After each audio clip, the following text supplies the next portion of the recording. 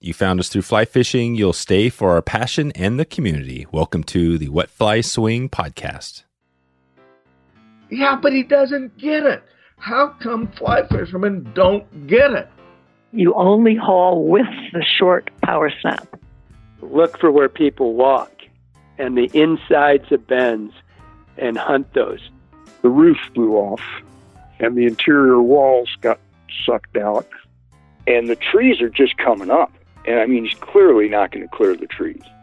It is not a fly fishing story. It's a story about me trying to understand my brother through fly fishing.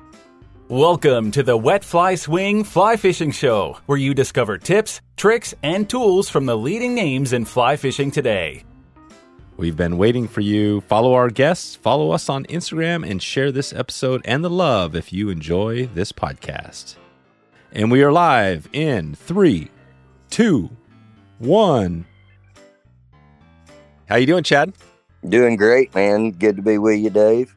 Yeah, great to have you on here. I feel like the first time we talked, it felt like we've done this before. Like we're kind of friends that it's been a while. You know, I think it's probably part of the Southern, you know, kind of whatever you call that, hospitality, right? I have a friend. Shout out to Will. He's down in your neck of the woods, and he has the same exact accent as you, and he's just got that really great personality. What is it? Tell me that. What is it about that part of the world that makes it so amazing? Oh, wow. You know, I think it's pretty simple. I think that we really look to our neighbors and to our friends for help and support. And so we end up treating each other like family because we do count on each other. As odd as that sounds, I think that has a lot to do with it. We really seem to depend on each other, and that seems to bring you closer when you care about what's going on with your neighbor, you know? And so I really think that that's a big part of it.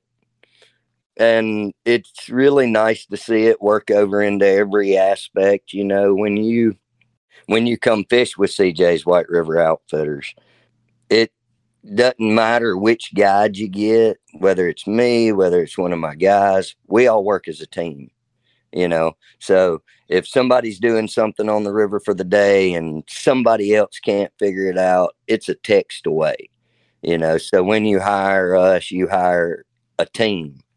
Right. So it really bleeds over into everything. And I've been in certain areas that the guides are very cutthroat. You know, why would I tell you my secret? I'm getting them. You're not. I'm winning. And we just really don't have that mentality. And I think that stems from that same aspect of, you know, you're not going to win every day, but maybe your buddy is, and he'll help you. And that falls right back into that Southern hospitality, right? Like, we can win as a team instead of you winning on your own. Right. You know, and I just think that has a lot, you know, that it's really nice. It's nice to work in that frame of mind, you know? And so, yeah, I think that's a big part of it. I think we just lean on each other quite a bit. Yeah, I love that. This is great. So today we are going to talk White River, which, you know, there's a lot of names that come up a lot. The White River comes up a lot around the country. I think it's well known.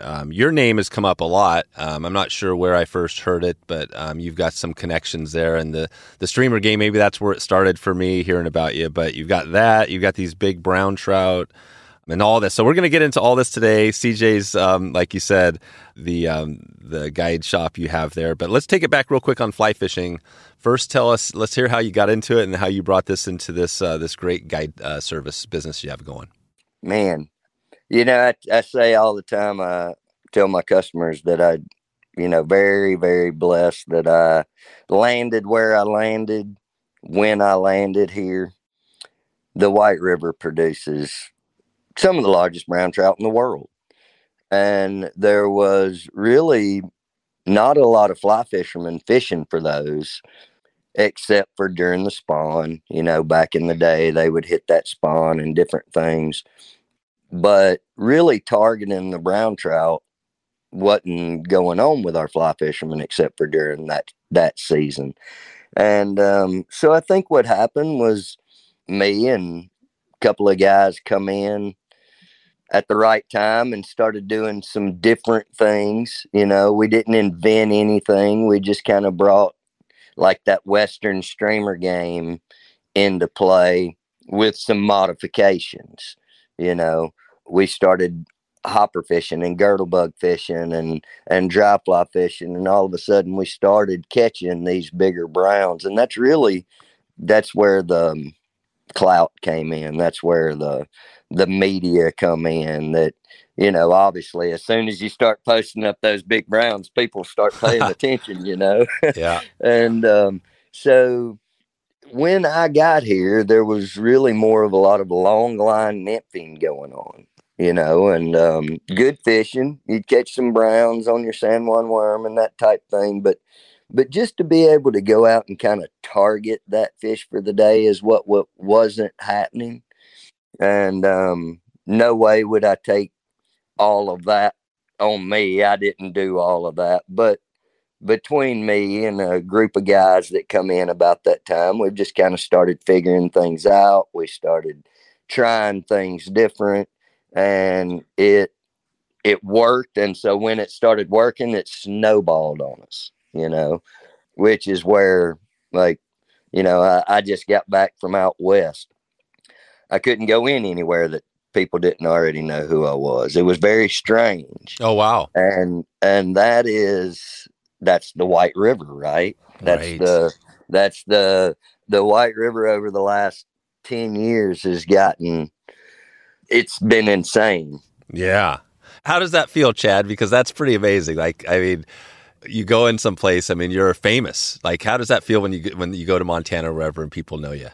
Weird. Yeah. Very weird. You know, I had a couple of different instances of just eating dinner with my family and somebody turns around and goes, "Oh my God, I know that voice. Oh, wow. You tie the sluggo, don't you?" And I was going, yeah, that's me. And Right. it's just really, it's really odd to know that in the fly fishing world, that little old Arkansas is that well established now. Because you know, you think back 10 years ago, 15 years ago, if you told somebody they were going to go down to Arkansas and catch world record or trophy brown trout, they would have laughed you off the trout table. It just wasn't even a thing, Mr. Dave. Like it wasn't even a thing. And so to have that come full circle and be able to build a business and work these young guides and have the business come into the area because of what we done, the work we put in the past, it's really neat to see that all come full circle. And it's really nice in the fly fishing community that, like, people are really good about letting you know how well you're doing. Right. Right. Like, that's nice. It's nice to have that pat on the back every once in a while. Right. It's nice to give that pat on the back every once in a while. And so, like, for kind of what's happened with us and Dally's Fly Shop and us over the last 10 years has been like a roller coaster ride. You know, at times hey, we've got to build. And then you start going, oh God, how can we keep up? You know, and it's really neat to see how it's come full circle. I'm much more excited about what it's done for the White River than what it's done for me personally. I mean, it's obviously for me personally, it's been a blast, but to see what it's done for the area, to see Cotter come back around. I know you guys don't know Cotter. Cotter was your typical rundown fishing town. Okay.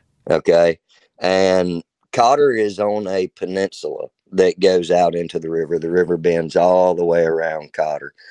And just really a rundown fishing town. And now all the little houses are being rebuilt. VRBOs coming in, restaurants coming into town. And all of that stemmed from the fly fishing and the fishing on the White River. And so it affects much more than me and my business. It affects the community.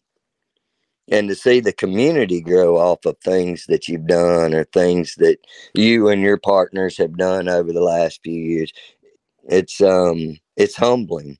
That's really cool. I love that. And so the White River, like you said, I mean, that is the famous river that's out there, and it's famous because it's got these big browns. And I want to get into that, like as far as fly fishing, targeting the browns, right? How do you target the browns, stuff like that? But talk about. Let's do the seasons. I want to, because I love going through the seasons of how you fish down there. So let's start it out, on that. Like right now, we're kind of in September, October, we're in this period. What's going on right now on the White River? How are you guys fishing it?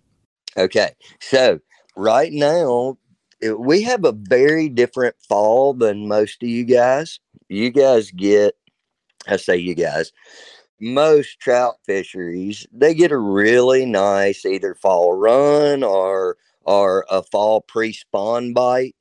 It's very strange. I don't know.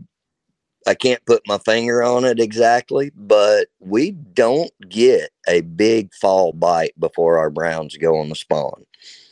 We get a big brown bite as soon as they come off of the spawn.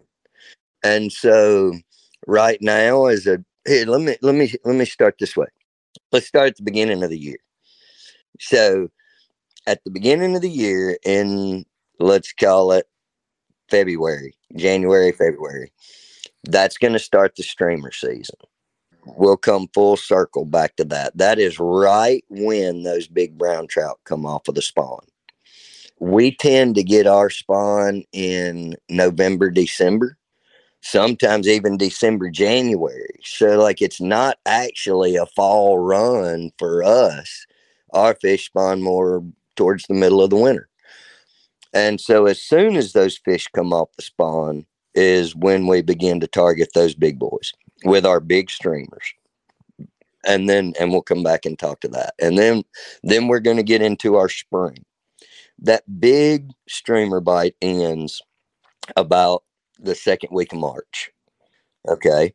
That can also be when we start seeing a little lower water, which is good because that's coming into our caddis hatch. So we get a phenomenal, prolific caddis hatch, Arachophilia, all the way through April into the first week or two of May. And that is, nymphing mornings, dry fly afternoons, browns, 18 to, I'd say, 22 inches or so on that. But numerous brown trout. It's really good. Our browns really get up and feed on our caddis hatch. And then we're going to go into last week of May. I mean, that middle week of May can be kind of one bug or another. But then by the end of May, we're going to start a prolific sulfur hatch. And the browns really get up on those.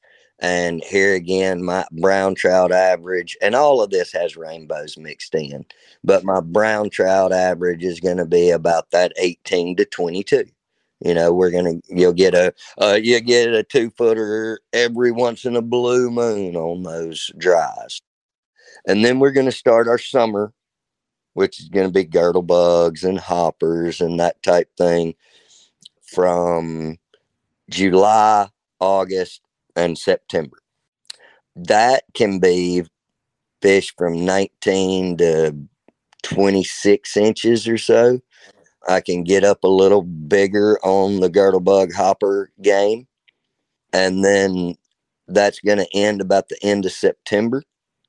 And then October, November are really a time of the year when we're getting our fall, our beautiful weather. That's when I bring in families. It's when I bring in guys that just want to go catch fish and have fun. I'm catching them on little beetles and to a dropper and just catching nice rainbows from 12 inches to 16 inches and, throwing in a brown or two a day that comes up and eats a beetle. And then basically take December off. December off. And what is so the variation in size of fish? Why is that during those seasons you mentioned? Sometimes that they're 18 to 22 still is a giant brown trout, but why is there a time when you have a chance to get those giant? Is that mainly because it's better to fish streamers and you can get bigger fish then, or what? I think it's about food, about the food and the size of the food and the prolificness of the food. When I always break down and tell people 15-inch fish up to 500 midges a day. You've got 500 opportunities to catch him that day. That big fish eats one rainbow a day. Right. You've got one opportunity to catch him. One. The other, you have 500. And then when we break down and we go, how often do we get that big piece of meat, that bigger hopper, that bigger girdle bug? How often are we putting it in front of that fish? We could go fish 10 banks and not ever put a good drift on a fish like that. So, but a lot of the reason that we're catching the bigger fish when we go to the hopper, the girdle bug, and the streamer, I think is just food source. I think it's just the food size they eat. A 27, 28-inch fish isn't going to come up and eat size 16 caddis when he can sit on the bottom and eat one rainbow for the day. I think I think it's as simple as that. I think we put a lot of things into it and all, but I think after the years of nymphing, years of fishing small bugs and fishing big bugs, that it's just simply you're giving the big guy the meal that he's looking for the day. He'd rather go eat 3 crawdads than go chase down 500 midges. And it's just that simple fact. I think that once they get over that 22 mark, it's a totally different caliber fish. The food, the diet is completely different. They're eating 2 totally different things. And so they're no longer looking for that food source. Have I seen the occasional 27-incher up in a back eddy eating spinners? Yes. But that's not the norm. That's the oddball. You got lucky and you caught one slipping. But as a general rule, that fish is not going out every day looking for sulfurs or midges. And why on those fish with the streamers? So you said earlier, after the spawn, the streamer fishing's awesome for the big fish. Why is it not as awesome, say, in the summertime or later in the year? Those fish are somewhere, right? Do they just kind of get down lower, or why can you still catch them on big flies? These big fish? No. Okay. So I think the reason that they bite so well, I've had people tell me before, well, there's no real streamer season. They'll just eat them when they eat them. Well, yes, you could come out just about any time of the year, and if you put in the hours and you put in the time, you might catch a big one. But what helps us that time of year and why we try to target that time of year is because obviously they've been on the spawn. The males, the females, super aggressive. You've seen brim on a bed before, or bass on a bed. And that bass he runs one brim off of one side from eating his eggs. And then by the time he gets it run off, he turns around and there's another one behind him and he runs it off the bed. And the whole time they're guarding and pushing and they're aggressive and they're snapping at other fish. And then, so they're already in that super protective, aggressive, stay out of my territory. Right. On top of, they hadn't fed good for a month and a half. Yeah. They've been on the bed. They've been working. They've been guarding. And so when they come off of those beds, they carry that persona, that mood, that testosterone, Yeah. Right. Back off of that spawn with them. And they're starving and they're hungry. Are they not eating at all for that month of the spawn? They're not eating, much. They're eating the eggs that roll out of the bed in front of them, Maybe they grab the occasional rainbow that was over to eat their eggs, but they're not getting to feed. No. Right. So they're not getting to hammer down. And so they come off of that and they're aggressive, they're starving, they're ready to go eat a big meal and lay back down on the bottom of the river and put weight on, get all their energy back. They don't want to go run around and eat freaking work for 500 meals a day. They want to go eat one and sit down. But I would even go a step further into saying, and I've had a lot of people just tell me silly on this one, but I would dare people to go back and start to look at all of the big fish that have been caught on the White during the winter, on that big streamer game. How many females do you see? That's a good question. Yeah, I have no idea. I'm going to guess that out of the females that you're probably seeing, I don't know. I mean, I would think there would be equal. They're hungry too, right? Because they're actually working as well. But are you not seeing equal amount? But what they don't have is that testosterone. Oh, yeah, they don't have the testosterone. Right. So these are mostly big mouthed males. Aggressive. Yes. If you look on all of our pictures over the years. Oh, wow. Look how many of them have that big, long White River jaw. Start looking and seeing how many females you can find that somebody's caught. I'm not saying we don't catch them. Sure. But I think that a lot of what we get on our big streamers is an aggression bite. It's just like with bass. I mean, we've never seen anything that looked like a buzz bait run across the top of the water, right? That nothing in nature looks like a buzz bait. It is obviously pissing the fish off, right? Okay, and we get that big aggression bite. Well, I believe that's what we're getting a lot with our males. Another thing that helps confirm that is you can come here and throw 3-inch streamers for days and not get the reaction from that caliber fish. Because at that point, in my mind, you're trying to feed the fish. That's a different bite. Oh, right. Than an aggression bite. You gotcha. So this is a giant fly because they're chasing off the fish, and then they're just eating because they have to. I am looking for that aggression bite more than I am feeding them. And then let's say I get a big, bright, sunny day where more than likely we're not going to kick their butts today, right? Like big, high pressure, lower water, just like the death of you. Well, I would immediately start fishing smaller streamers and start trying to feed those fish instead of getting the aggression bite. Because on those sunny days, on those lower water days, they aren't feeling as free to run around. They aren't all pumped up and aggressive and in that mood, And so then I'm going to switch to more of a feeding fly or try to attract a feeding bite instead of a reaction bite. And so I really believe that's where those big flies come into play. Yeah, that's it. That makes sense.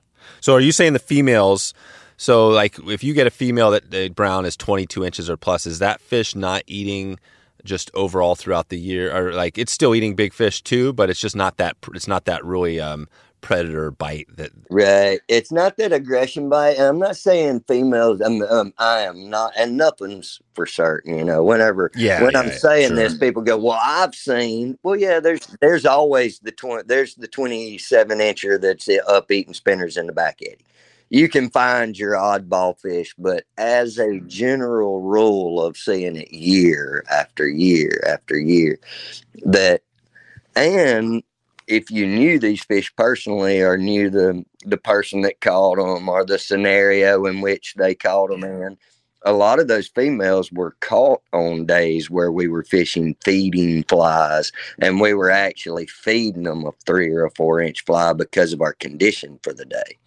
And so just aggressively wise on that, I feel like we're getting that testosterone that really puts those big guys in the boat. So So, and that's the tweak, right? When I talked about bringing the Western streamer game out here, right? And I said, well, we just tweaked it a little bit. That would be one of the tweaks. We also have another really cool thing that goes on here. You know, it's kind of the knowledge, and we know, and I know this to be true.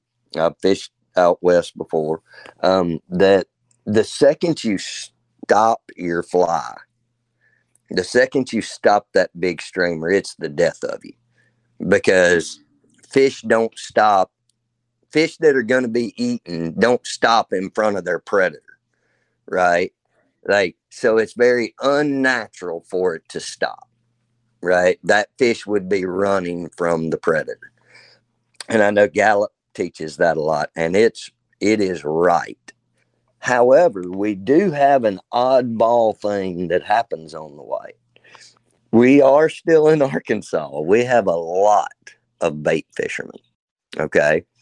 And as those bait fishermen are fishing through the day, they're going to kill a couple of fish. You know, they're going to hook a rainbow deep. They're going to have a couple of accidents, right? And our big fish are very used to dying rainbows coming downriver. A dying rainbow don't swim well.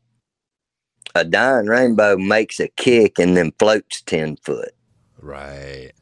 So we have a really strange bite that is not typical to other places, to where I can stop my bugs and give him time to hunt it down and to catch up and strip. And now this is more of a feeding thing, right? I've slowed my bug down. Now I'm trying to get them to eat it. I'm trying to get them to feed on it, not a reaction bite where I'm actually stripping over their head. And so where you can make a big strip and a big pause, and make a big strip and a big pause. They don't turn off of that. They look at that as it's one of those dying rainbows coming downstream, which is very different scenario than most places in the country, because most places in the country don't have the bait fishing we have when it comes to a trout stream, right? And so that is very different here as well, which creates a little different bite on those big fish. Yeah, that's really interesting. And I want to talk about the different retrieves and different, just the fly patterns. Maybe we can go there a little bit just on, the right size of fly. Let's take it to that aggression, part where they're after the spawn. What is, talk about how you design, like fly design, because you have some famous patterns as well. I think, isn't the Big Johnson one of yours as well? You got a few of these with some great names. And, but I think of the Randy Johnson. You probably don't remember him, but he was a baseball pitcher. They called him the Big Unit. And it was always funny, it was always funny because you're like, man, that's definitely a play on, that sort of thing, the Big Unit. But the Big Johnson, tell me that, the same thing, right? How did that name begin? Freaking, you've got to know Kelly Gallup had something to do with it, right? Okay, he did. So he did. Yeah, he's got all those crazy names for his Sex Dungeons, Bottoms Up, all these things. So Dally's holds an event called Streamer Love Fest. And Gallup had come down to tie at the Love Fest. And we're in there, and I'm tying that bug kind of for the first time in front of people. And Kelly looks over at me, and he asks me what the name of the fly is. And so I am 100% just picking on him for the flies of his name. And I go, Kelly, it's going to be the Big Johnson. And he goes, oh my God, Chad. He goes, that is perfect for you. And I went, Kelly, I'm not really naming it that, dude. Like, I'm not putting that in a book. And he goes, oh, it's named. And I went, no. And he looks around at the guys around him and he goes, it's named, right, guys? And he's like, yep, it's the Big Johnson. And hence it became the Big Johnson. Nice. Yeah. Kelly Gallup. I was waiting for that. I knew I didn't have to say much. I knew Kelly's name was going to come up in this, so that's so perfect. Today's episode is sponsored by Jackson Hole Fly Company. They've been designing and manufacturing fly fishing equipment and flies since 1978 in their home base in Wyoming. In 2020, they launched jhflyco.com and started selling gear directly online to anglers all over the country. You can go ahead and right now check out their huge selection of rods, reels, fly lines, tools, accessory. And right now, if you go to jhflyco.com/swing, you can get 25% off your first order. Just like Amazon, they'll ship everything directly to your door, saving you time and money. But unlike Amazon, you'll be supporting a great fly shop and this podcast by simply grabbing a few products, maybe just a couple of flies. Check it out. There we go. Get free shipping right now. All orders over $50 and get that 25% off your first order. jhflyco.com/swing. Okay, back to the show. Talk about the the Big Johnsons, some of these other flies. Like, describe how you get into fly design, because I think that's a big part. Is that a big part of the success, or can you just throw on any big giant woolly bugger and catch fish? No. And in my, here again, some of my flies have been developed due to the oddball bite that we have here, right? Because it is a different play. If I am fishing a fly with lead eyes, well, any fly that has lead eyes is a jig, right? That's head down. I don't want that. I don't want that head down right now. I want these fish, when they kick, that head will come up towards the top, and then they'll start rolling back down, and then they'll come up to the top.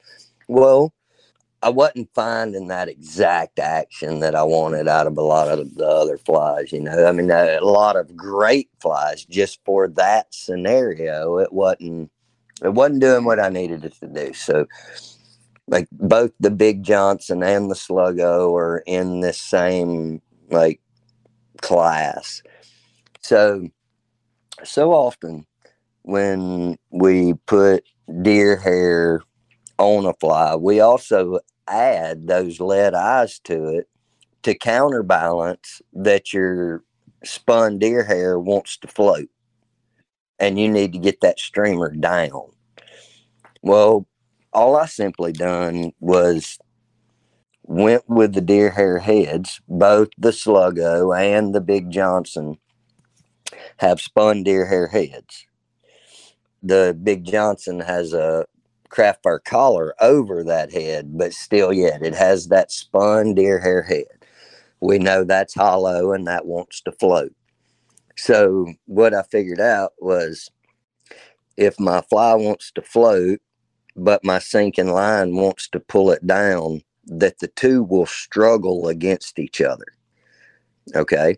And so every time I strip, that fly dives down because it's coming towards my line, because I've got my line down. And then as soon as you pause, that hard pause, there's that little bit of slack in your line, and that allows that fly to rise back up to the top. And then while I'm paused, my sinking line is sinking. And so it pull it again, and it dives back down and kicks to the other side and comes up. And so you end up with this really erratic dying minnow action because of your line and the fly fighting each other. And that's where I get that big strip and pause, big, huge turn, floated in the column for a minute, another big strip. The other thing that deer hair head does for you is, so, it's, we'll start here. There's some misconception that fish eat fish head first. They swallow fish head first, but they do not kill it head first. You don't see fish swimming around in front of your streamer and eating it head first. No, they want to T-bone it. Oh, they want to T-bone it. They want to break it in half. Mm-hmm. They want to come in on the side, and they want to grab that thing and T-bone it. And what they'll do is they'll hold it in their mouth, and they'll swim with it T-boned until it quits breathing. And then they stop, turn the fish around, and swallow him head first so no gills get hung up. Right? Okay. This is everything. Bass don't swallow brim I mean, they swallow brim head first. They don't eat them from the back because the spines wouldn't go down their throat. They turn everything around, but that's not the way they initially hit the fly. So if I present as many, we'll call kill shots, T-bone opportunities, I call them kill shots, on the way in as possible, if I produce as many of those as possible, I've given him multiple opportunities to T-bone it. So what that deer hair head does for you is the second you pause, that fly kicks 90 degrees to you. That head goes all the way 90 degrees when you stop. That's a kill shot. That's his opportunity to come in behind it. So see, I'm not just making him chase a tail. If you just make them chase a tail, they've got to push past the fly a little bit or beside the fly and turn into it to T-bone. But if they're following behind it and every 3 foot I'm making that fly turn 90 to them, that's their opportunity to eat. Well, so often, like 80% of the time, you're getting that bite when it stopped and turned teed to them. Oh, right. So they're biting. So you're stripping and then you stop, and that's a second later they bite it. Yes. And how does it turn 90? How are you getting that head? Does it just naturally because of the way you design the fly, or why does it turn 90? So it's because the back end is so light. Oh, right. I mean, obviously the head is driving it. If it wasn't for the head, it would never want to come up and it would never kick. But what happens as soon as I stall and that head starts to come up, that tail and all will push past the head. It was already in momentum, right? And so the second that it hits the brake and begins to turn, that tail just whips past it. And it's about keeping the back end light. As soon as you put too much material on the back end of either one of those bugs, they're not going to turn 90 for you. And so if you get out there and you strip it and it's not coming 90 for you, that's your problem, is you've got your back end too heavy. Cool. That's it. So you get it broadside to them, or you get a turn, then they attack it, and now you got them. And how do they, so once they attack it, when do they get, like, where's the hook typically hooking the fish? How do they get hooked? Because the hook still, it's like on a trailer, right? Or is it just a single hook down? No. Where is the hook? No. As a general rule, I'm fishing articulated flies, usually somewhere around the size 2 or, 2/0, something like that. And how long are they? How long is the total fly? You know, I do my sluggos and those Big Johnsons in 7 inches and 5 inches. 5 inches would be my lower water scenario, and 7 inches would be my bigger water scenario. Those flies work just as well for bass as they do trout. Funny story, the sluggo originally got started in the bass world because I wanted that action I was talking about in dead water, and I couldn't get it. So I tied the original one of those bugs, and then as soon as I started fishing it on the river, I had to modify it a little bit, which is the sluggo we know today. And then hence when we started modifying it, and it started working for our trout to get that big kill shot in. That's when I developed the Big Johnson, which in my mind, like, the sluggo's like a very hard bait. What I mean by that is there's nothing in it that moves. There's no breathing, no pulsing, it's a very hard, streamlined bait. The Big Johnson is the exact opposite. It gives us that same action, but it's all done with marabou and craft fur, which moves and pulses and breathes. So I wanted a fly that had the same action, but had life within the fly. And so that's where that kind of come about, and everything started changing and making everything work for our scenario. So it's definitely been a progression. Yeah, it's been a progression. Do you fish the sluggo differently than you fish the Big Johnson? No, both of those are in that same. Both of them have the spun deer hair head. Both of them are fished the same way. That's kind of that particular style of swimming, but or that particular way of swimming. Those are my two bugs that I've done that way. I do have another one coming out with MFC this year that's along the same line, the Party Crasher. That'll be coming out probably in the spring. Along those same lines, I've got a set of foam eyes in it that end up creating and making that same type action.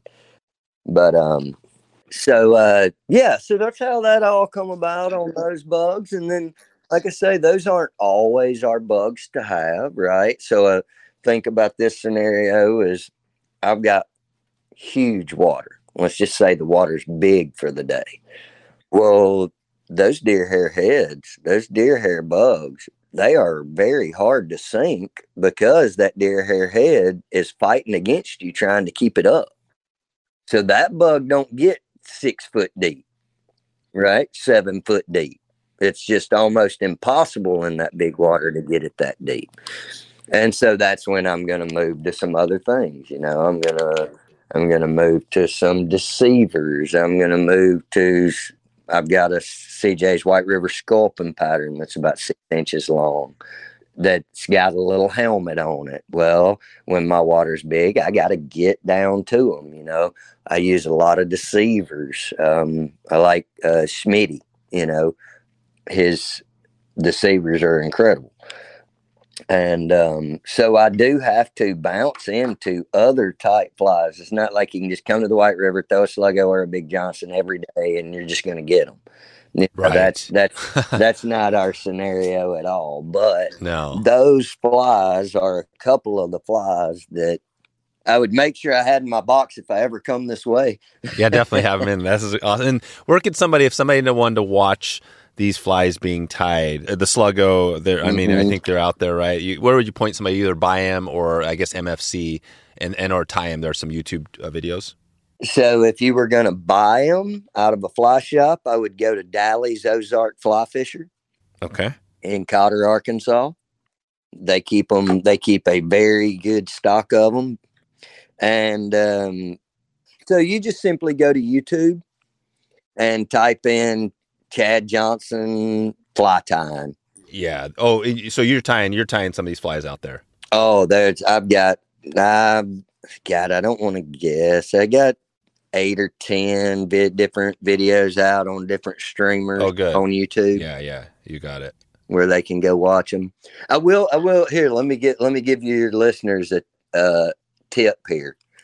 So when I very first tied the Sluggo, I would go down on the bottom of the same deer tail that I used for the collars and to tie the bug. I would use that same bucktail to spin the head with. It takes a very specific spot on that tail to get hair that's hollow enough to actually float. Most people do a lot better with that if they'll just go ahead and do that head out of primo hair. Most people, I've had so many people call me and go, Chad, we just can't get that head. We just can't get that head. Well, it was because I done it out of bucktail, and that ain't easy. So to make it easier on yourself, just use primo deer hair. I've gotten so many calls on that one, Dave. Yeah, like, why in the world you mess us up with putting that on there? And I was like, well, right, because I go and I hunt for the right bucktails. But that to make it a lot lighter on yourself, just do it that way. Okay. And can you get those as a recommendation on where to get that right deer hair? Man, that is it's tough, right? That's sometimes. A walk-in. That's me walking in every fly shop, pulling the tails off the rack and picking out the best. That's right. Yeah. Get to know your local fly shop, right? Get to know your local fly shop, and Wapsie Flies happens to be from here as well. Oh yeah, cool. And so I get the opportunity to go up to Wapsie and look around a little bit to get a little bit of backdoor treatment there. So that definitely helps with picking out materials.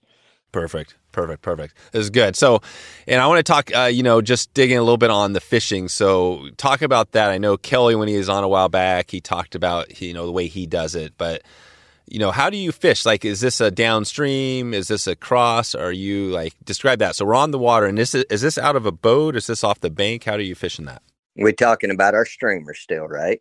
Yeah, let's stick with the big streamers, because that's always the sexy thing, right? Yeah, Let's think big streamers, January, February. Okay. Yeah, how are you doing it? So I personally, I like the 90-degree profile out of the front of the boat. Meaning I want you casting straight 90 off of the boat, because I want to show them a side profile. As soon as I start swinging, one, you've always got tension on your line, and there went a big part of your action, right?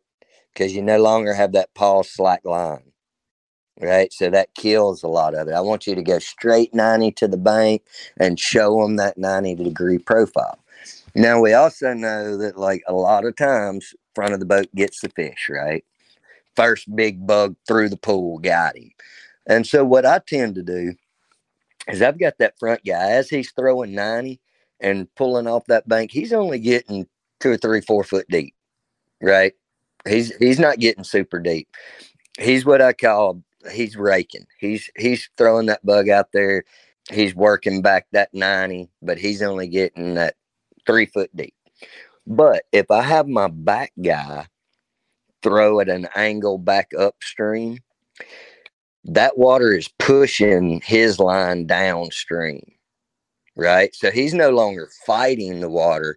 The water is now helping him get his down, because it's pushing back towards the boat, right? So as he throws up and pauses, he can get 6, 7 foot deep. He's now fishing a water column that the front guy is not getting down to. So I've just put my back guy back in the game. And if you walk through our shop and you looked at the pictures, I could walk around with you and go, that one come out of the back of the boat. Oh, back wow. of the boat. Back of the boat. The bigger fish. The bigger fish, because they're getting deeper and getting down to them. And so a lot of times that front guy will catch more, but the back guy will get the pig. Yeah. Yeah. Gotcha. Yeah. So most of the time here, switching places don't bother people. Yeah, I gotcha. Okay, so that's it. So the guy in the front might be getting the fish first, but the back guy might have a chance at the bigger fish. He's producing to a deeper fish. He's showing it to a different fish, because he's 4 foot deeper, right? And that fish that's sitting, my front guy, he's fishing the bank. My back guy, he's fishing the drop off, right? That's 2 different things, and we've got fish sitting on both. Yep. And so that's kind of the way I'll bust that up most of the time. And as a general rule, obviously things can change. If we get on a day and they're hot and heavy and they want them fast, I'll get both guys throwing 90 and we'll rip some plies, But most scenarios most days are run more like that first layout I did, just where, one guy 90, one guy angle back up. Yeah, I hear you. Okay. And how are you, as you're going down, you guys obviously know the water and all that, but if somebody was coming in there fishing it for their first time, how would they find the fish? And are you getting guys, is there a lot of guys just that aren't guided coming through there with boats? Definitely that time of year more than any other time of year, because, and I just think that's simply the guys that are streamer fishing are fishing a lot. Let's just be honest. Most guys, we get into the game, we just want to catch fish. Then we want to catch a bunch of fish, then we want to catch a big one. So most of the time the streamer game is something you've progressed into. It's not something you started on. And if you progressed into it, then you probably already have a boat. Yeah. You probably got your own rods. Right. Yeah. Well, I see so many of my hopper fishermen, my dry fly fishermen, they don't have their own boats. Right. Right. And so I think it's just it's that guy. Right. And so I think that's why we see more of them through that season than we do some of our others. So we do see a few guys out that aren't guiding, but I would say most people get guides. They get guides because look, it is not an easy game. No, and I was just gonna say finding fish, right? Like, how do you find fish? That's not an easy thing to do. Yeah, I mean, well, one thing with us here is I tell people all the time. I said, "There's fish in every single hole we have. There's the fish you want in every single hole we have, every run we have. But we don't fish the hole. We fish the water going through the hole. What I mean by that is our water is everything. See, we're a tailwater. Okay. If they're flowing 900 CFS through it, well, that's not your hole. That's dead low for us. Okay. And so I've got 10,000 upstream. Well, I don't care what hole that 10 grand's going through. That's my water. I need to be in that 10 grand no matter what hole it's going through. And so I fish the water, not the river, so to speak, or not the hole, so to speak. Not the hole, yeah. Yeah, if you tell me, oh, and I know this is strange for y'all, but all these places I'm fixing to name are miles, 7, 8, 10 miles apart. It don't matter if I'm in Cotter or if I'm in Wildcat or if I'm in White Hole. All of those have giant fish. Right. You got to fish the right water going through a given hole to get them. And so that's our main focus. Any guide that goes and jumps on the White River and didn't check the water flows for the day, yep, is missing. What is a good water flow? Like, what would be? Is there a good? On the streamer bite, we always say I can start getting it done at 6 grand. This is a big river. 6,000 CFS is a lot of water. Well, okay, so we can flow 24 grand.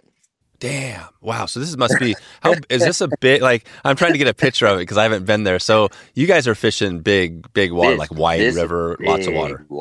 Yeah. This is no small stream. It's 100 yards across. Oh, right. It's huge. And it can be anything from, 2 foot deep on a given day to 12 foot deep the next day. Right. So 900. So 900 CFS is bone dry. Yes, 900 is like barely moving.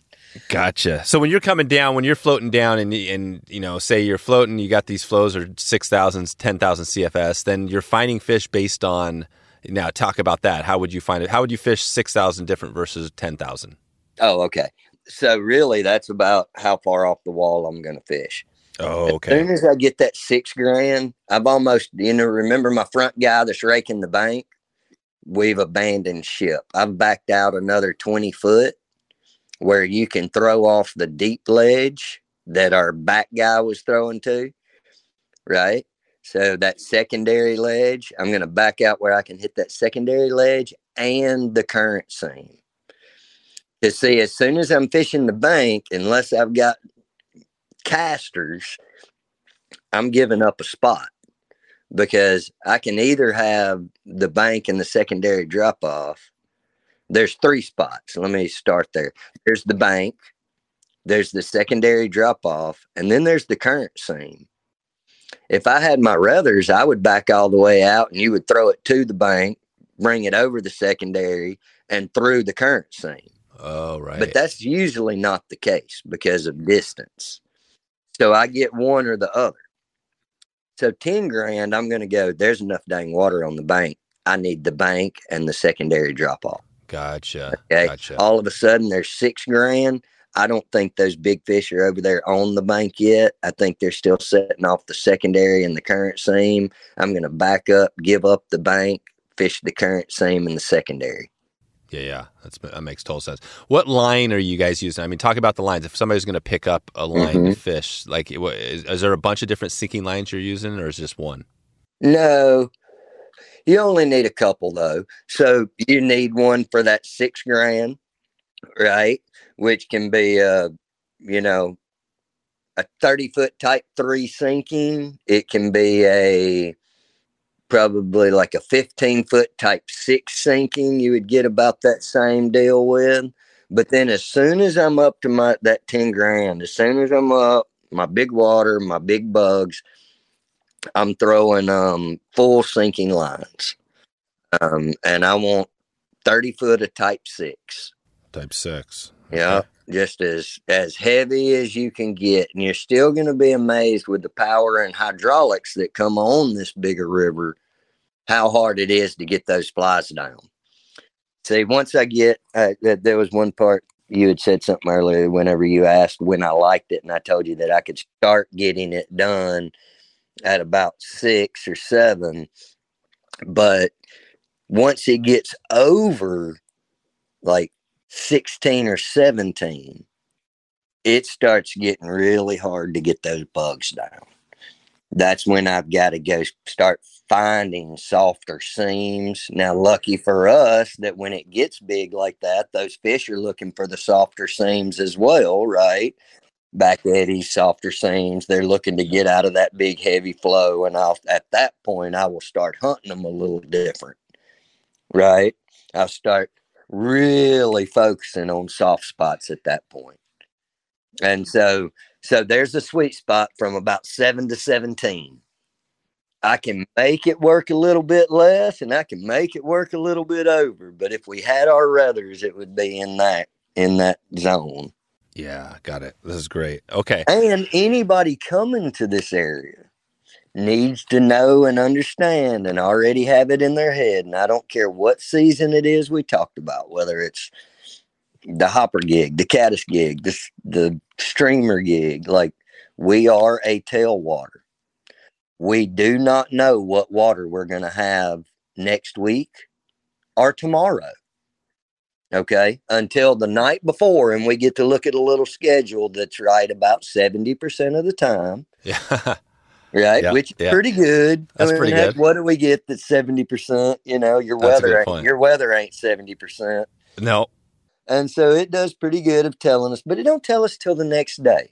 And I say that in that, like, you have to mentally be prepared anytime you come down here to go, I may or may not have the water to do exactly what I want to do.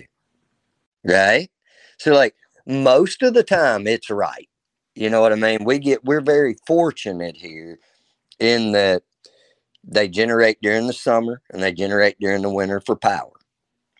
I like that bigger water for my summer hopper and girdle bug fishing, and I like the bigger water for my streamer fishing. And then it's usually low during the spring, and it's usually low during the fall. Well, that's my dry fly season. That's when I want it low. So it works. So really, it works for us. But there's always that weird scenario, where you show up into town to throw streamers into 15,000 CFS and it's 4. We're still going to go have fun. We're still going to go catch some decent fish. You're going to have to work harder for them. But, like, just know that is part of this. That is the scenario any tailwater you get to across the country. Yeah, right. That's true. But when people come from out west, they aren't really used to that. And when y'all do tend to have dams, they don't flow so randomly and weird as ours do, right? I mean, ours can daily be a 10-foot swing, and you're fishing low water in the morning, high water during the day, and low water back in the evening. You know what I mean? Like, it can. Oh, really? During the day it swings? It can. And so, like, you never know. And so your really good guides, your standout guys, they're going out and fishing the water. Yeah. Yeah. This is it. I love that. So it's not about saying, hey, I got this spot on the river we have to go there. It's literally like, okay, what's the water giving us today? And then you find the fish based on that. On the water. River flows. Every day we go hunting depending on the water and what the water is going to do. Here's my yesterday's scenario. I had a couple of people. We went out in the morning. We put on a hopper dropper and caught nothing but rainbows all morning long, right? On our hopper dropper. And then, boom, the water turned on. I ran upstream, caught the water they turned on, and the same hopper dropper rig that we were catching nothing but rainbows on all morning long, we caught 4 nice browns. Same deal, but I had the right water for one scenario, right? And so our water is everything to us. It's our lifeline. Yeah, that was great. That's great. Love it. Love it. Well, let's Chad, let's take it out here with our question and answer segment. I got a quick one, and then we'll start to wrap this thing up. And Okay. And today, I like to give a shout out. This one's presented by Angler's Coffee, one of our partners. And if you haven't checked out Angler's Coffee, they've got this amazing. They've got their Muddler blend, but they got all these things, and they do a lot of great things for conservation as well. So shout out to Angler's Coffee. But the question of the week, or the question today, is coming from Brian Cause. He's out there. He was asking. He wanted to ask you. Does color matter, or does depth and those other things, are those more important than color? Like, how important is getting the color right? Okay. I personally feel like color is a huge thing. It makes a lot of difference. And, early season, it's very hard to beat yellow. The reasoning behind that is, what color are the brown trout during the spawn? Oh, right. They're yellow, right? What have they been doing? They've been being very aggressive to every other yellow fish that has come around them for a month and a half, right? We're looking for an aggression bite. If we're looking for an aggression bite, yellow seems like a pretty obvious color to start with, right? All right. And then when I get past that early season streamer fishing, when they're still wearing their yellow from the spawn and they're all antsy to it, and then finally they begin to change colors, and the color begins to change to it is very, very, very hard to beat an olive and white here. And the olive and white it's our rainbows. It's what they're eating. Right? It's that olive and white. The other, we will have some very good luck at times on ginger, where these fish are eating our suckers. So we can do good on a ginger. Most of the time when I come off that yellow, I'll start playing between a ginger and an olive and white and see if they're eating our suckers or our rainbows. That's my mindset on it. Now, that does not mean, like, my biggest fish I've ever caught was on chartreuse. That's another thing. If you get a big, bright, sunny day, throw the chartreuse, man. Like, it's a weird thing. My buddy Alex Lafquez, that started this whole streamer gig with me down here, comes to me one day and he's like, "Oh yeah, I'm throwing this chartreuse and white." And I'm like, "Dude, that's for bass." Yeah. And he goes, no, Chad, you need to try it on these sunny days. And I'll be damned. Like, on those sunny days, go to a bright white or a chartreuse. But okay. in saying that, like, I'll start bouncing between that olive and white and ginger to see which one. That tends to be the main scenario. Yeah. And you'll catch them on black if you can get anybody to fish it. Nobody wants to fish black because they can't see it. Right. So color is important, and so is, like we said, depth and movement too. I mean, it seems like everything's kind of important. Do you see that on the fly? Like, it's all part of it. It is irrelevant, boys. When you come down here to do the big streamer thing, like, it's a hunt. Like, I'll compare it. It's a muskie hunt. Right. So it's that. So you get out there, like, what about that fish that you're dreaming of? Yeah, No, right. Coming down here on streamers and catching a 20-incher, 22-incher, that can be done. I'm talking about the one you're coming for. Yeah. What's a big fish? Something over 2 foot. Yeah. You know, if you're looking for something over 2 foot, you're going on a muskie hunt. Those fish don't just jump in the boat. However, you're going to a place that you've got a really good chance of catching that muskie, right?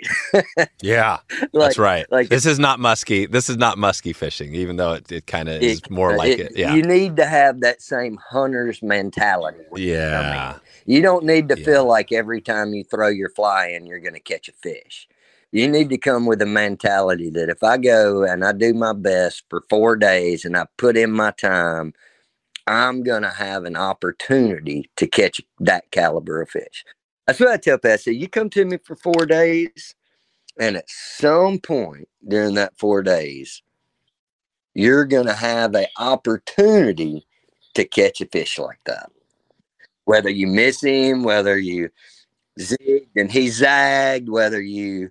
Are you seeing the fish at all? Is this like, how are you getting any feedback? Like, so you're casting out there, are you casting a lot without any feedback, or how do you know when you're around those big fish? No. Okay. So it's always been my mentality that, like, let's say color, size, and stripping technique. Let's say we're doing something, whatever that may be, and I'm getting chasers, even if they're 18-inch chasers, if they're 22-inch chasers, if I am moving fish, then I'm on the right track. I won't change a thing. I'll go, no. They're hot on it. We just got to put it in front of the right one. So we do get feedback. If you're seeing nothing chase, nothing happen, nothing, then you need to change something. Whether it be your retrieve, your color, your size of your bug. Right. You need to change something. Now I'm not talking. So you're about, seeing fish. So you're actually seeing fish out there when you're fishing. They're chasing. You're seeing them around, or something's going on. Yes. Yeah. Yep.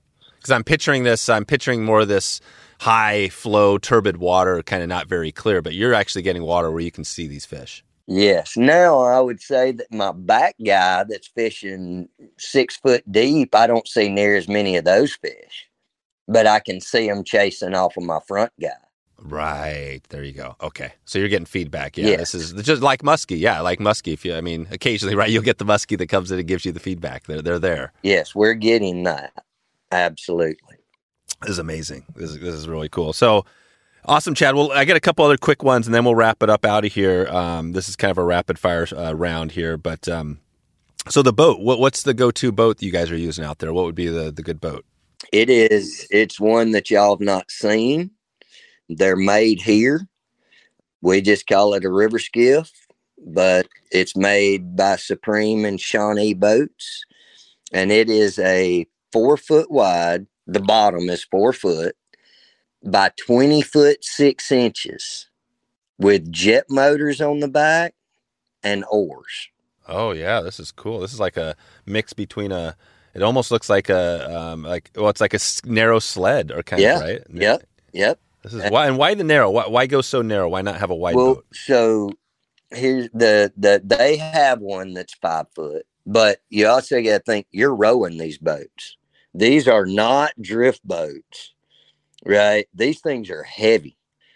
And so the less boat, the better. And what they've done is, see, it's 20 foot 6 inches. And that's because anything under 20 foot has to be Coast Guard certified. Oh, right. For it to be Coast Guard certified, it has to have flotation in it.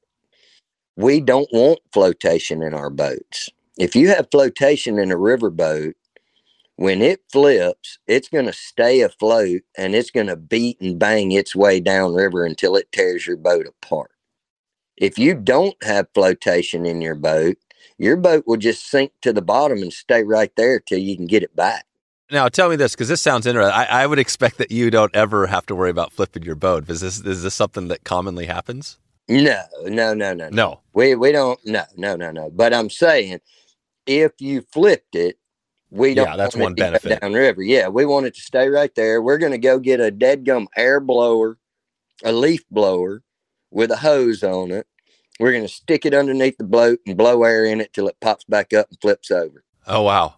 Right? I mean, yeah. So we don't want our boats to get tore apart. So that's why we went 20 foot 6 inches to get 6 inches past that Coast Guard certification. Wow. There you go. 20 foot 6 inches. Yeah, I gotcha. Okay, cool. So that's the boat. This is good. We'll put a link to the show notes to that.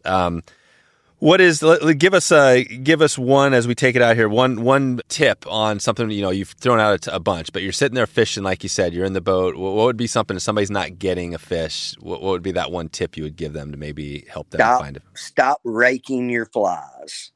And what I mean by that is if you are just throwing to the bank and ripping that fly back and not fishing the fly, meaning throw it on the bank, give it 2 seconds to sink, make 5 strips to the secondary edge, stop your bug, let your line sink off the secondary, strip back to the boat with purpose, good pauses. Like, if you are not fishing your flies, I see so many streamer fishermen put in hours and hours where they're just raking all that. They're just putting a bug out and bringing it back.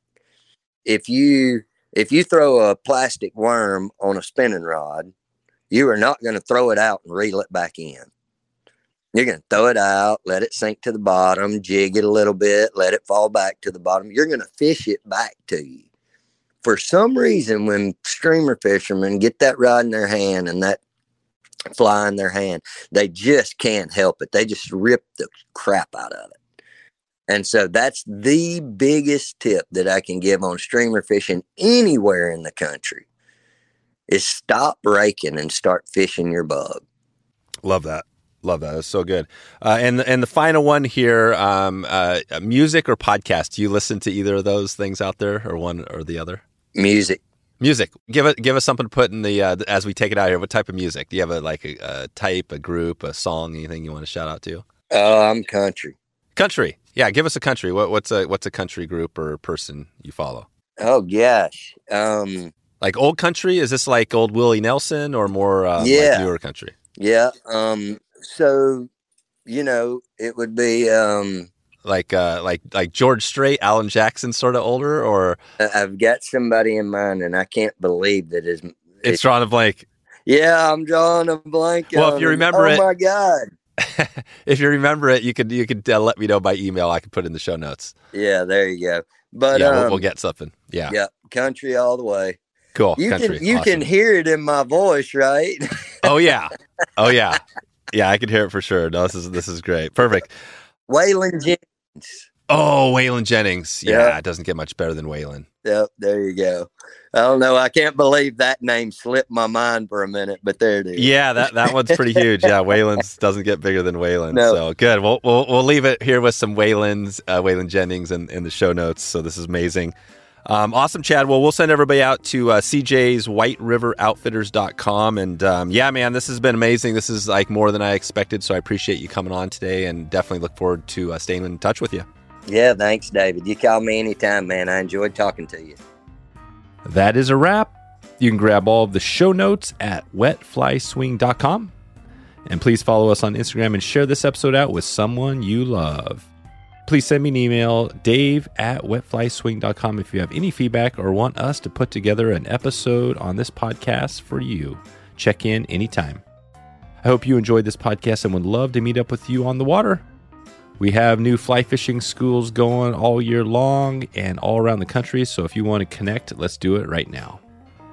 All right, time to get out of here. I hope you have a great evening. I hope you have a great morning or great afternoon wherever in the world you are, and I appreciate you for stopping by and checking out the show today. We'll talk to you soon.